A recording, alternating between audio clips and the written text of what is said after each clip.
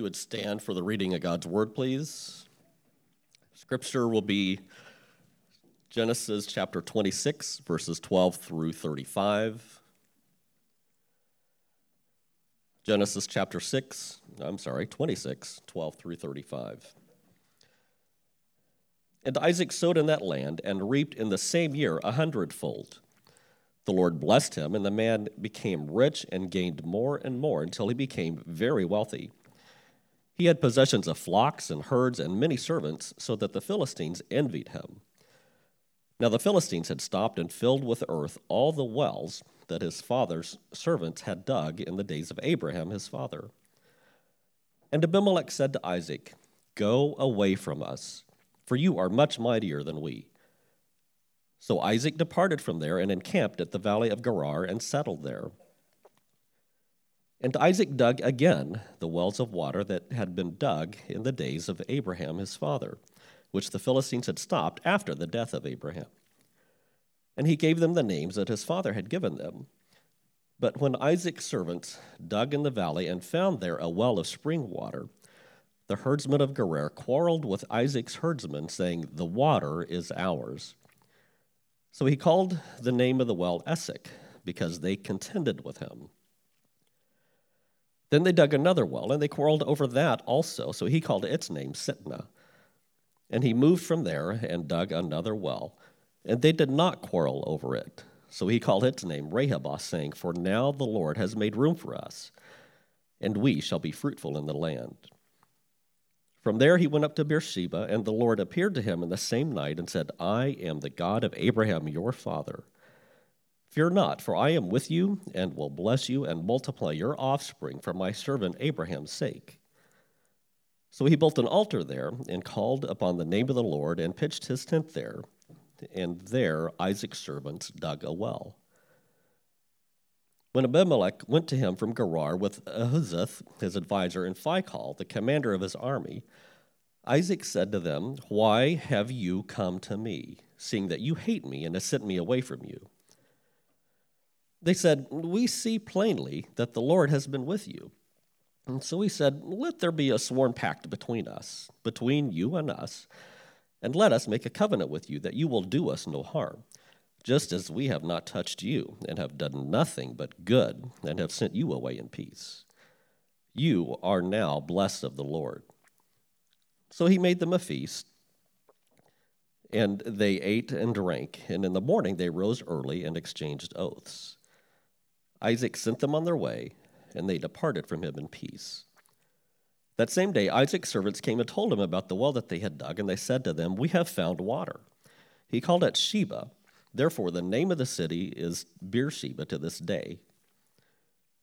When Esau was 40 years old, he took Judith, the daughter of Beeri the Hittite, to be his wife, and Basemath, the daughter of Elon the Hittite, and they made life bitter for Isaac and Rachel and Rebekah.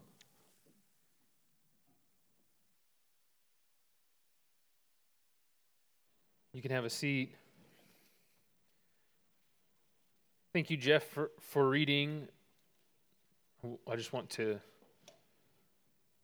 bring everyone's attention to Jeff's service to us despite allergy problems in getting out those words. That's tough. Let me pray. We'll look into God's word. Lord, would you give us insight today, not only into your word, but into our own hearts? Would you help us to rightly apply your word to our own lives? Would you give us faith to trust your word and the different things that we have that are pressing on us and in the places where we find opposition. Thank you, and we pray all this in your name. Amen.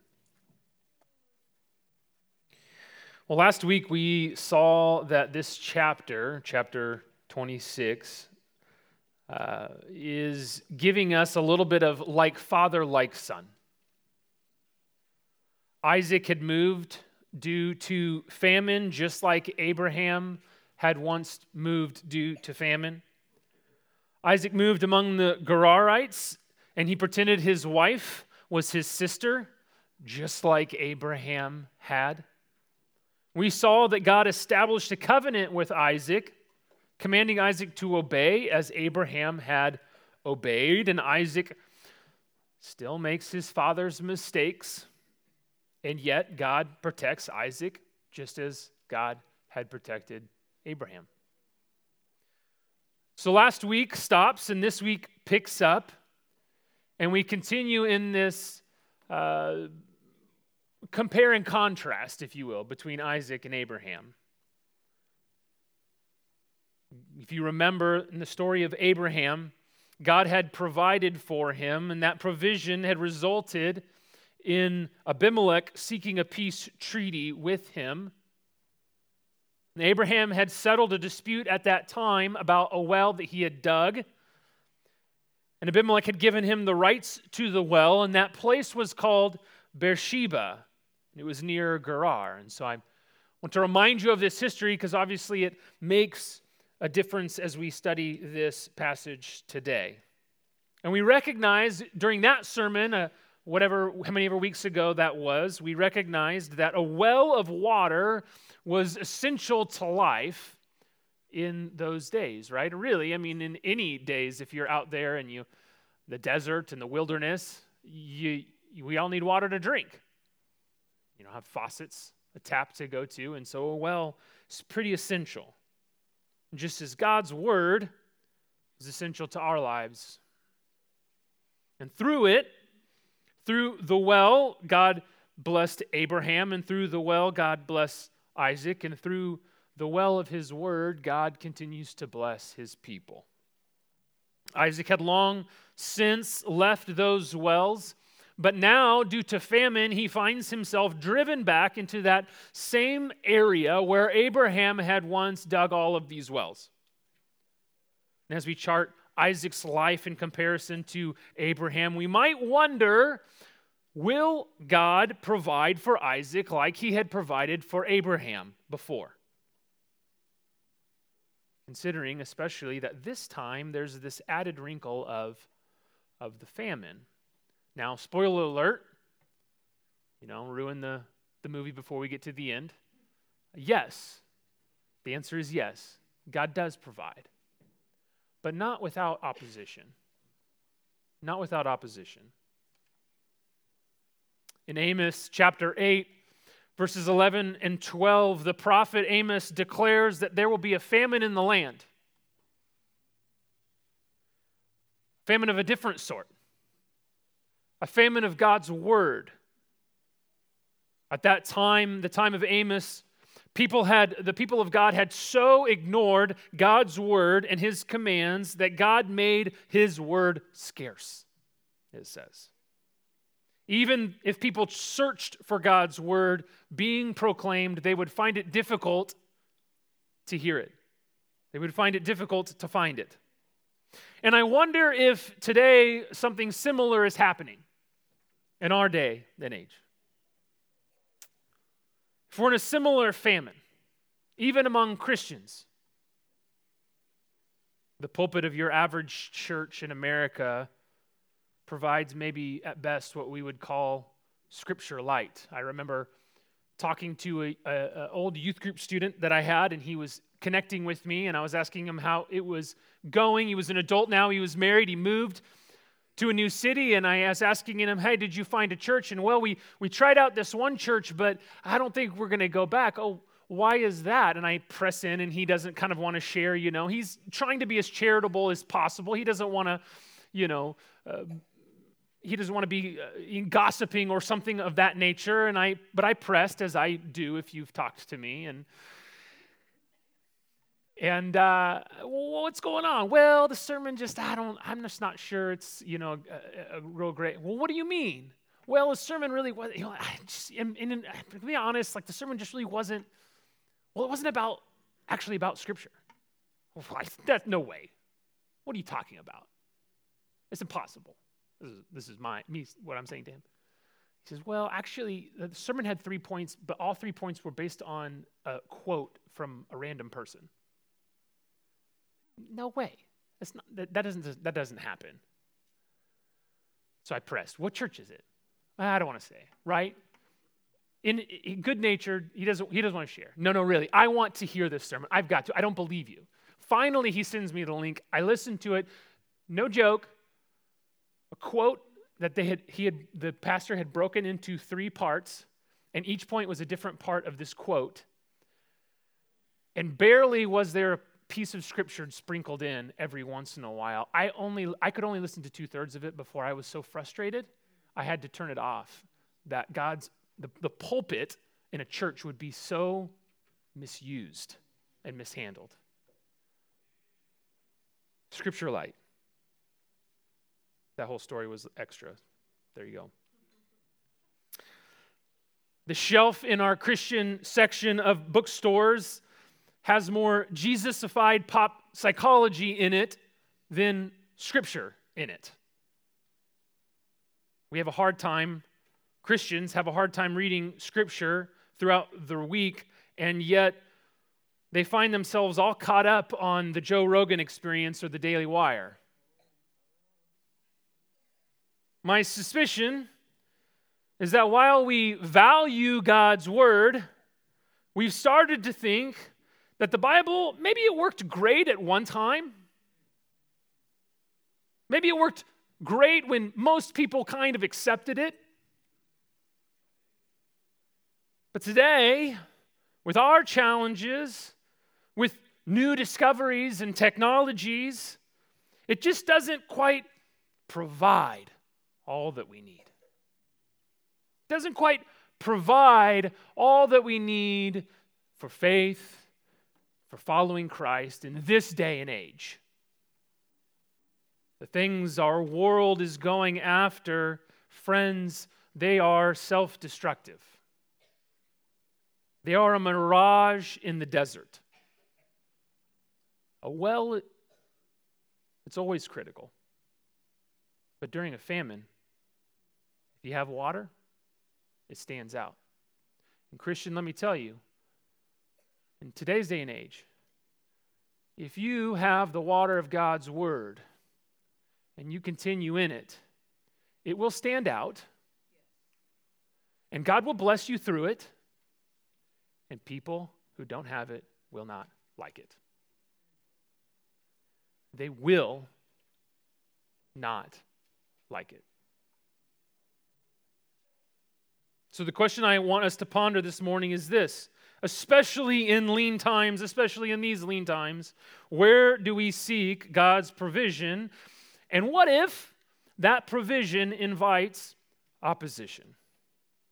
So this morning I want to walk us through this story, and then I want to give us a couple of implications and a couple of applications for our lives. We start in verses 12 and 13, and we see, as I said, that even in the midst of a famine, God prospers Isaac. God blesses him, in fact, in a way that he never even blessed Abraham. I mean, he blessed Abraham tremendously, but never to the extent that Abraham was pushed out of the land because he just had too much. Verse 14 says that they envied Isaac. Many retaliate by filling the wells that Abraham had dug, those wells that Isaac ought to have had the right to use now. But they filled them in. Abimelech, he takes a more politically measured approach.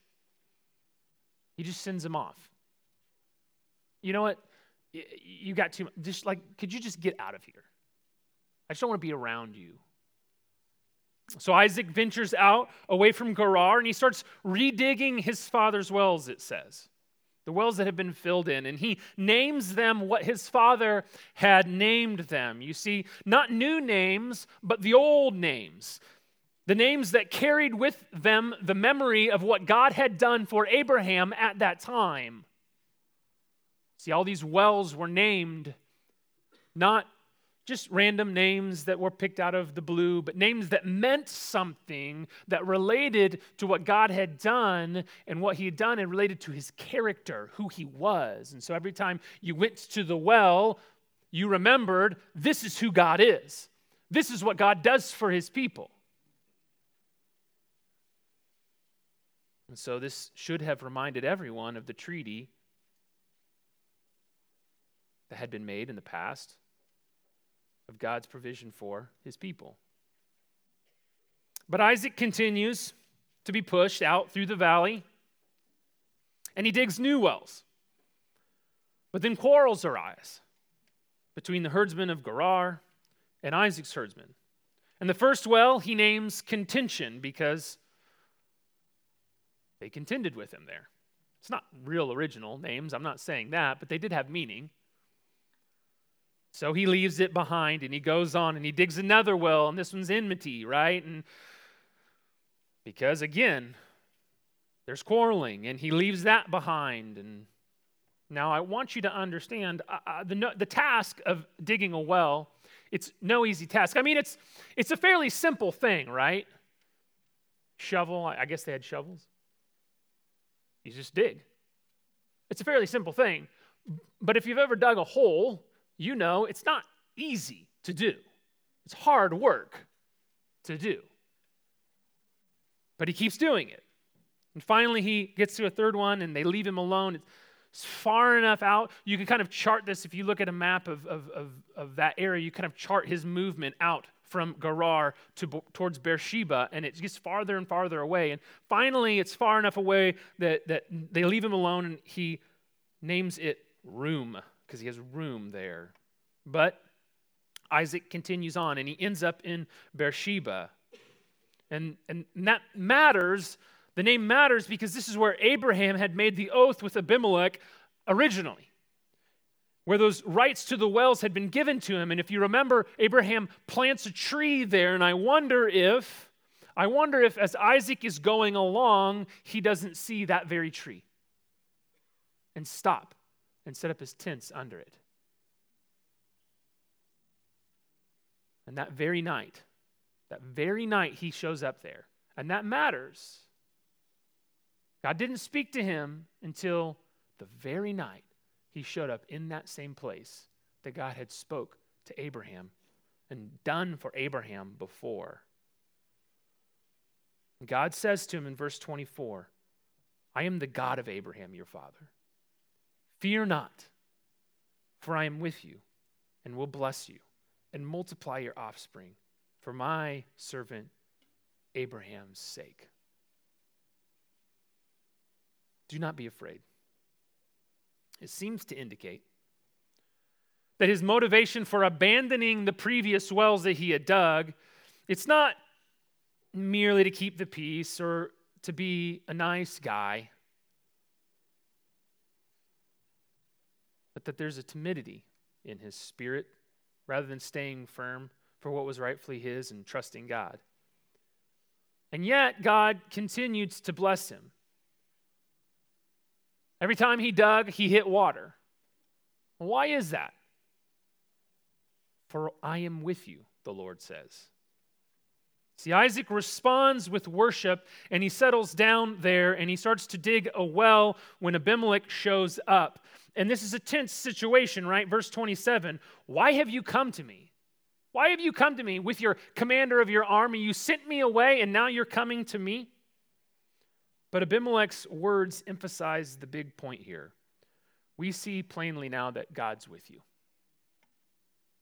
You can kind of read in this, God was with your father, and we can see now that that's passed on to you. He's with you now. It's no coincidence that he was so blessed in Gerar, or that all along the way, every time he digs, he hits water. God's presence is with him. And so they strike a peace deal there, and Isaac stays, not just because there's room now, but because God has actually brought peace to him. And that same day, the servant comes to him and tells him, hey, the well we were digging, it's successful. We hit water yet again. Just as God had commanded him to obey God's commands and laws as Abraham had obeyed. Isaac had gone back and he redug his father's wells, remembering God's covenant promises, which included those commands all the way to Beersheba, and God provides even in a famine, and the basis for that provision is not something in Isaac, but it is God's presence because of his covenant. And friends, God has a new covenant with us through Christ. Jeremiah 31:33 states this, "For this is the covenant that I will make with the house of Israel after those days, declares the Lord. I will put my law within them. I will write it on their hearts. I will be their God, and they shall be my people." And in Hebrews 10:16, it says that this is the covenant that comes from the one-time sacrifice of Christ. And the Holy Spirit bears witness to this truth. We have the Holy Spirit, the presence of God in us as a guarantee for God's promises and a guide into God's truth. And through the Holy Spirit, God writes this on our hearts. And so to use an analogy from our text, when we dig into God's word, when we dig into his law, when we dig into his commands, we know it's the right place to dig. We know we will hit water. We will hit water. And it's not always easy. Listen, obeying God's word, it's not easy. But it is actually pretty simple. Oftentimes, it's far simpler than we give it credit for. We just don't want to do it. And I know oftentimes I look at someone else and I think, they're going, I don't know what to, I'm going, look, God's word is so simple, it's just this. But then on the flip side, there's areas where I'm going, I don't know what I'm going to do, I don't know.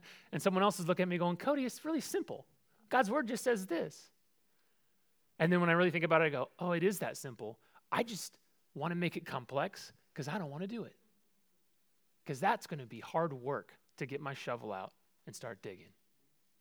It's going to be real hard work.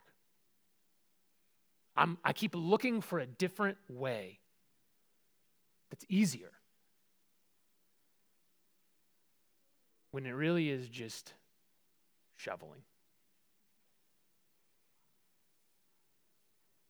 Listen, the bottom line is this: God's blessings aren't determined by an absence of opposition to us, but by the presence of God with us. And so we dig sometimes, and opposition comes, and we feel like, man, this is so hard. These things are coming against us. But God's blessing is not determined by the amount of opposition against us. It's determined by God's presence with us. And I want to clarify something. God's blessing can be both material or spiritual provision, depending on what God knows we actually need. See, sometimes I think I know what I actually need, but God knows better. Let me give you two examples from my own life, from Man and I's life, of God's provision. When Ryder was born,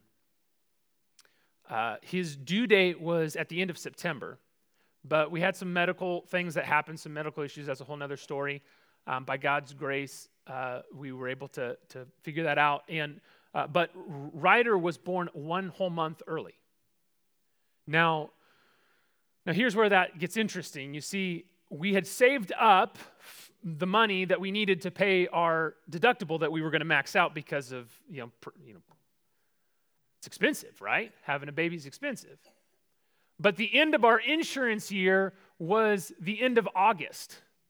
And so since he was born on August 28th rather than September 28th, and since we had medical issues and they were both in the hospital for 1 whole week, which, if you're doing the math, extends into the next medical year, insurance year, we maxed out 2 deductibles in 1 week. And so the $4,000 that I thought I was going to have to pay that I had so diligently saved up for suddenly became $8,000. And I thought, I have no idea. I have no idea. We're gonna drain our emergency fund. I have no idea where this money is going to come from.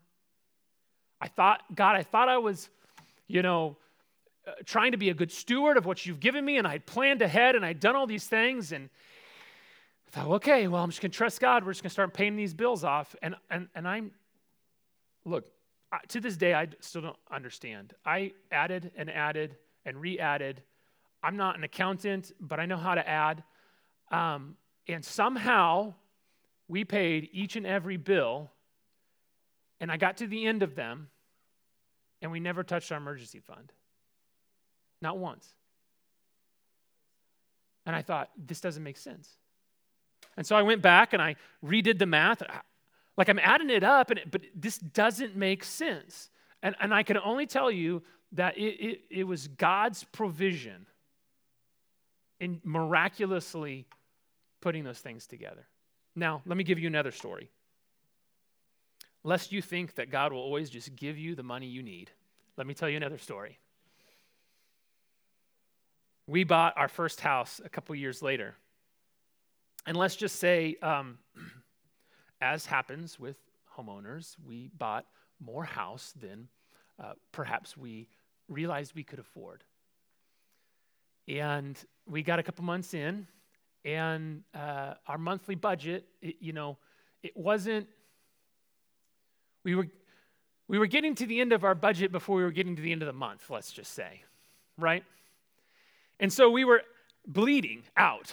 We were having to steal from our savings account just to make the monthly budget work, even though we had cut basically everything out of our budget.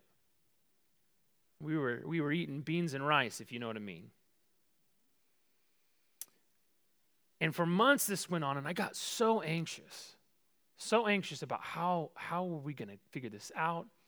And just so you know, to add to this, the church that I was working at had decided, this is kind of post-2008 and all the financial stuff that happened there, had decided to not give anyone on staff raises for 3 straight years.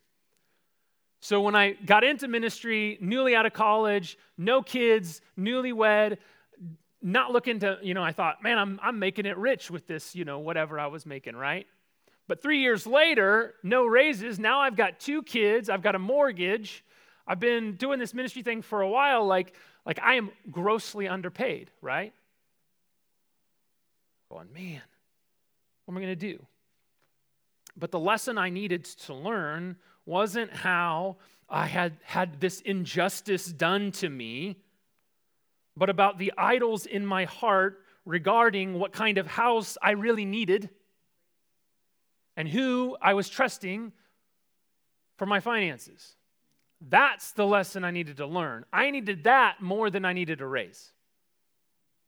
And that has paid dividends for a decade.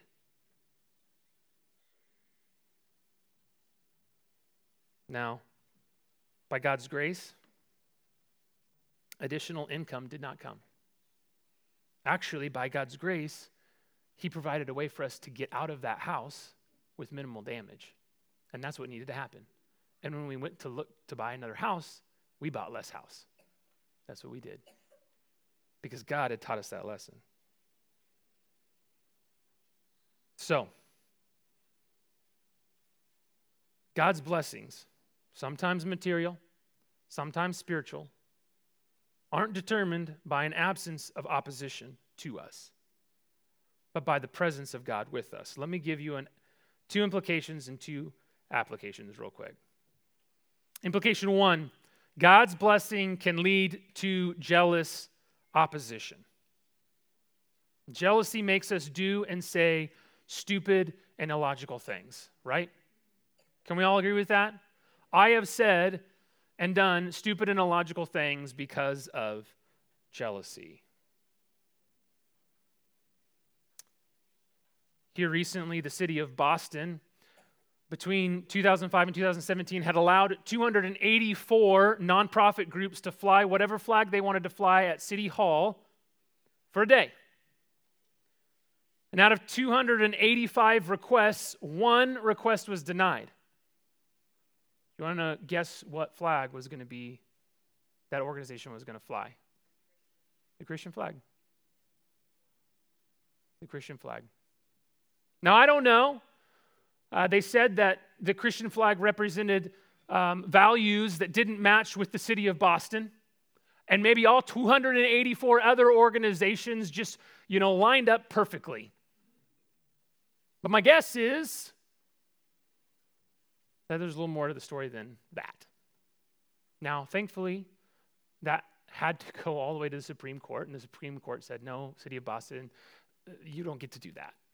And so, thank God that happened. But my point here is to say that there's no denying that great prosperity has come to America and to Western civilization through a general, though clearly imperfect, adherence to Christianity. And yet, like Isaac, both our sins and our successes can create opposition. I could tell you a story from my own life. One time when I was first job, same job that I had.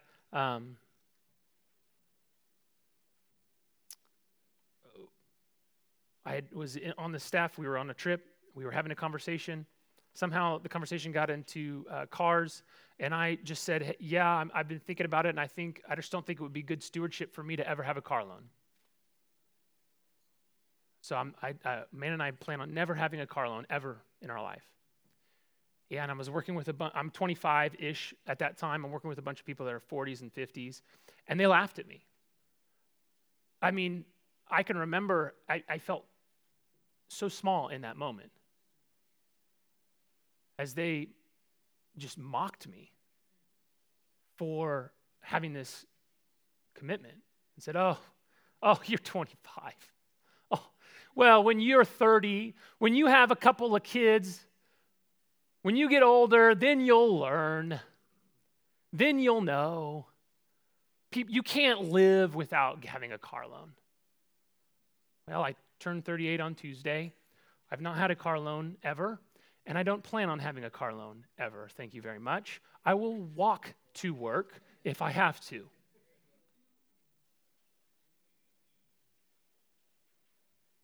That's what God, if I look at the text and I go, you know what? This is the application that I think will be most faithful to what I think God is calling me to do, then that's what I'll do, no matter the opposition that comes up against it. But listen, knowing that God's blessing can lead to this kind of opposition, and yet knowing that our blessing is based in God's presence with us, not in the absence of opposition, we don't need to lash out in desperate anger or bitterness towards someone else like a cornered animal, right?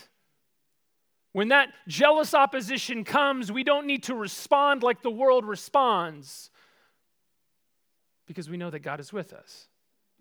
And we know that that opposition can't stop God's kingdom and it can't stop God's blessing. But also, we don't need to give up the wells that we have a legitimate right to keep. You see, too often what I see today is not just Christians giving up the truth that has so blessed the church and so blessed the world for centuries, but actually filling in the wells ourselves.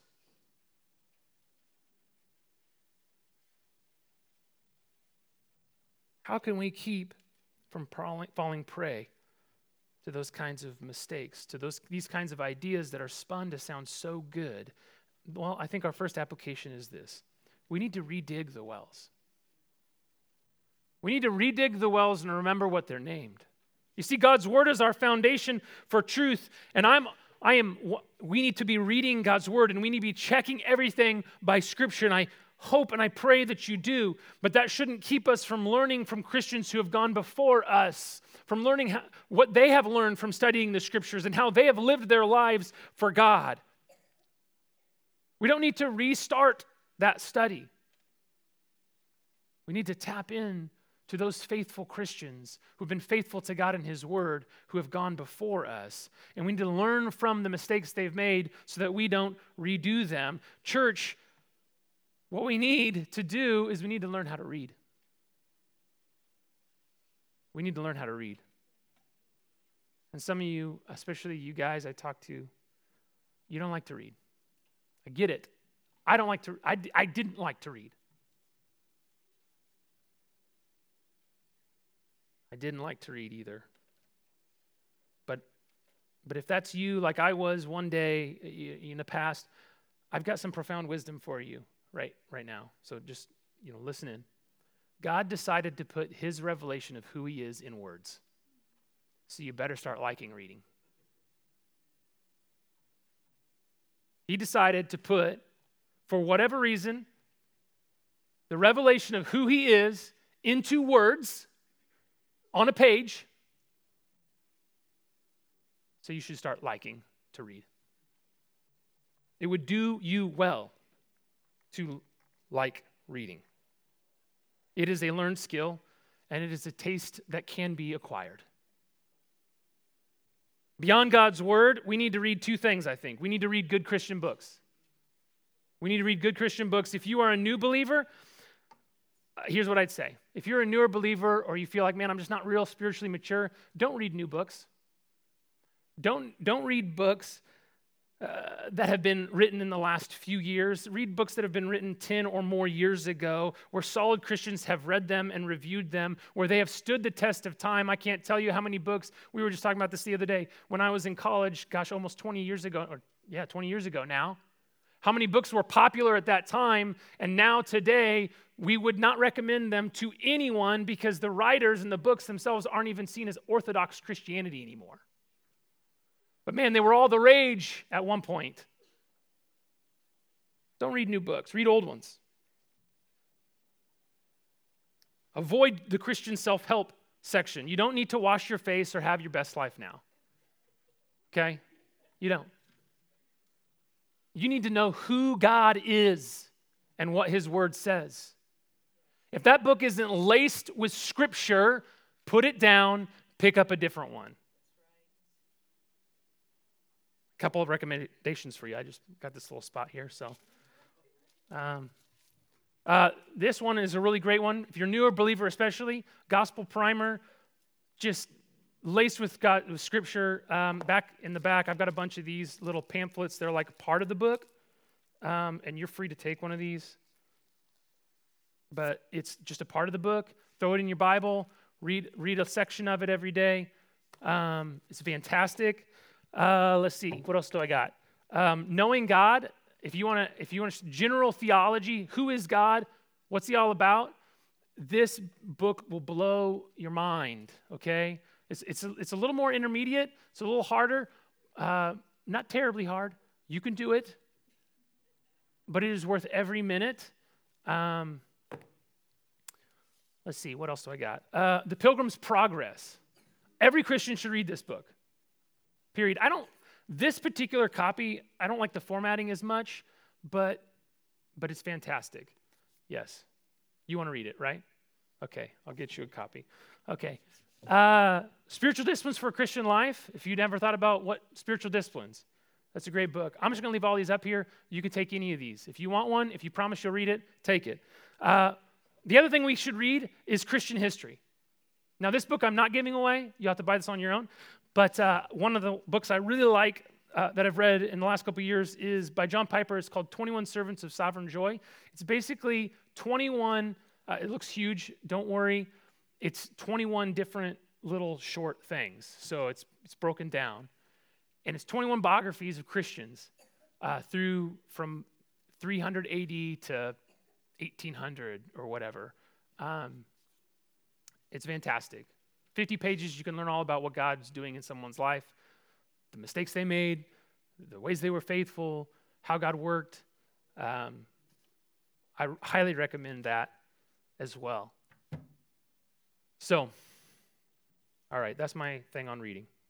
Implication 2. God's blessing depends on God's faithfulness. I said earlier, Isaac was abandoning the wells every time that conflict came. and perhaps Isaac was just trying to keep the peace. I think when we look at his life overall, that we get an indication that perhaps he was a little bit timid. Perhaps he was not stepping up to what God had called him to do. But either way, we know two things. We know that he kept digging wells and God kept giving water. That we do know from the text. And God had reminded Isaac in verse 5 of his faithfulness to Abraham's obedience, which would have been remembered and memorialized in all of these wells, right? And so Isaac is obedient to dig, and he reveals his faith in the Lord as he continues to dig well after well after well.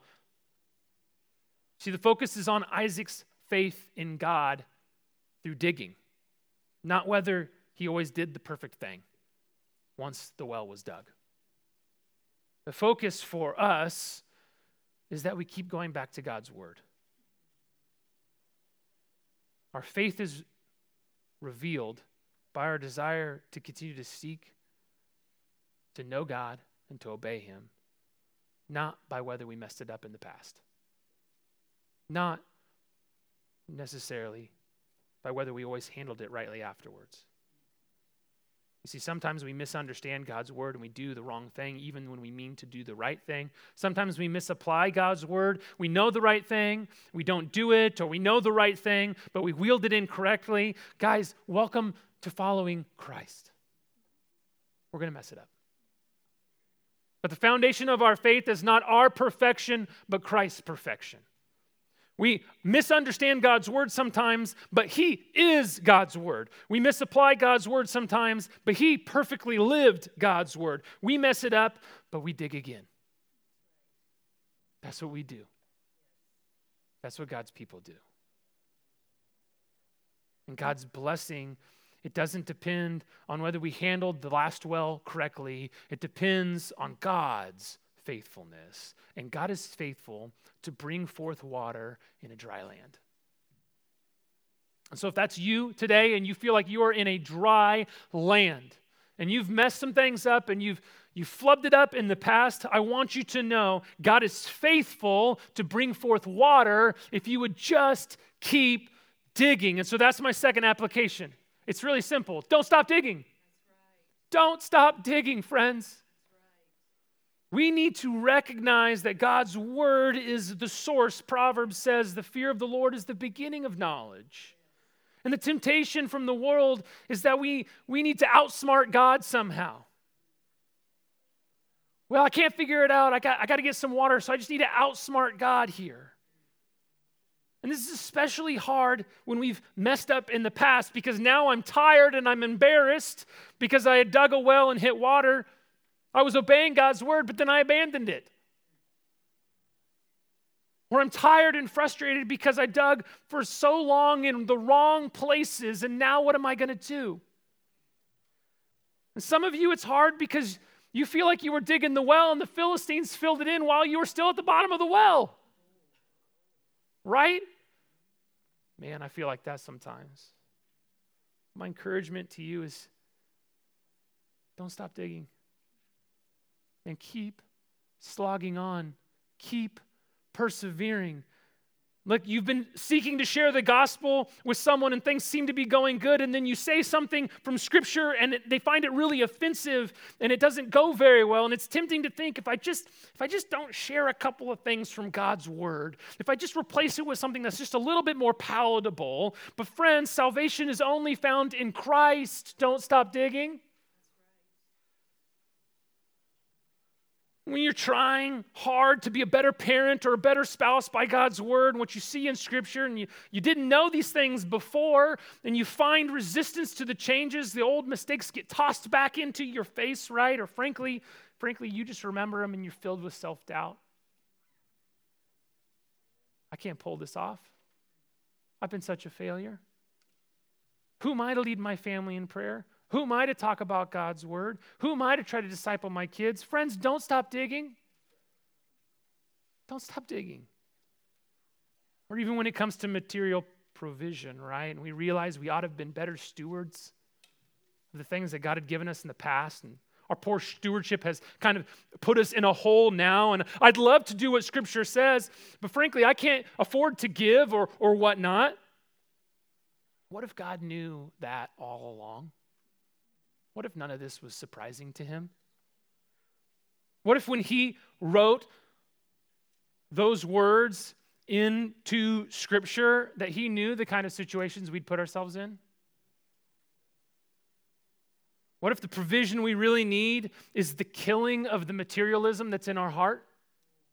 And giving is the tool that God wants to use to do that?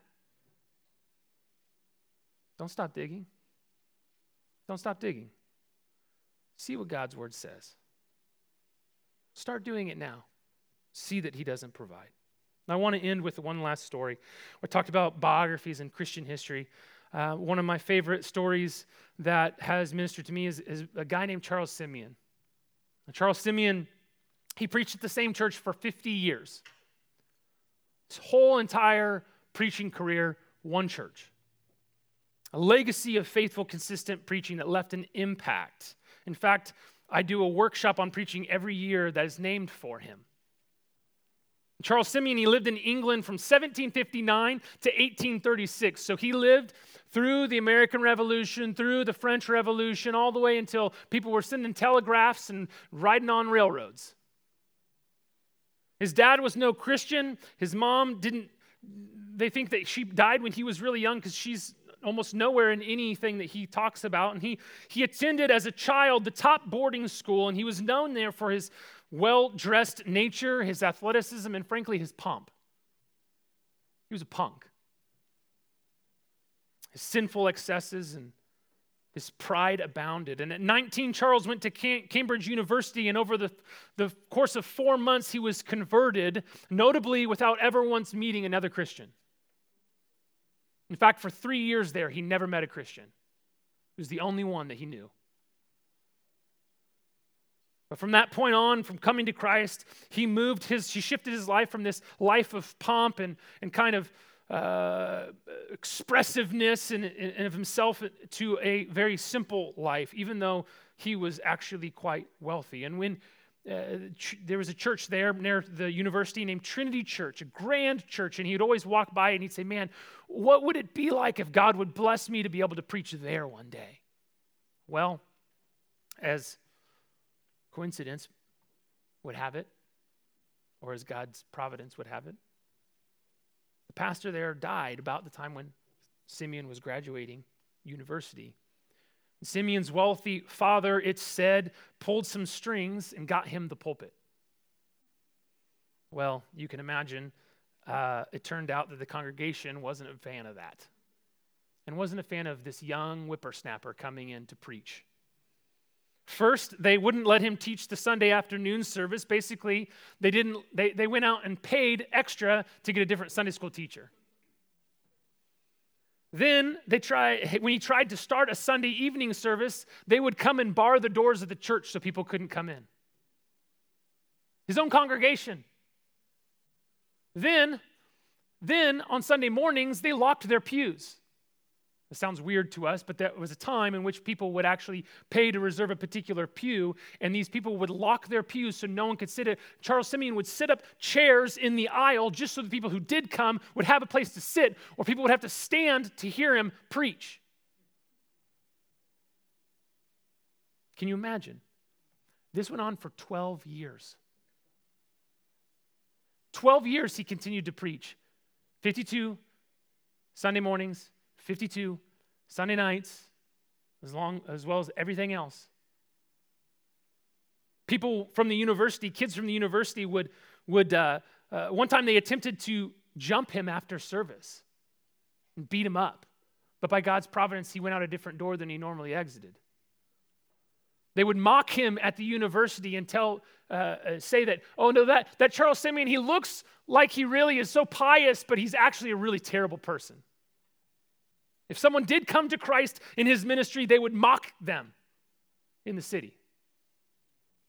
12 years until finally he won over the congregation with his consistent obedience to God and consistent preaching of God's word. In his 40s, after 25 years, when he started to think about, I'm going to push until I'm 60 and then I'm going to retire, God struck him with an illness that left him barely able to speak at times. Can you imagine you're a preacher, and on certain Sunday mornings, you're brought down to a whisper in a time before people had microphones? For 13 years, he kept preaching every Sunday like that. Until at 60, the point at which he thought he would step back, he had decided, I am going to press on. And he writes that it was at that time, at this particular moment, that suddenly his illness was gone. And it was as if God told him, you planned to step back. But now that you've determined to press on in my work, I will double and triple, even quadruple your strength. And he preached for 17 more years, up to 2 months before he died.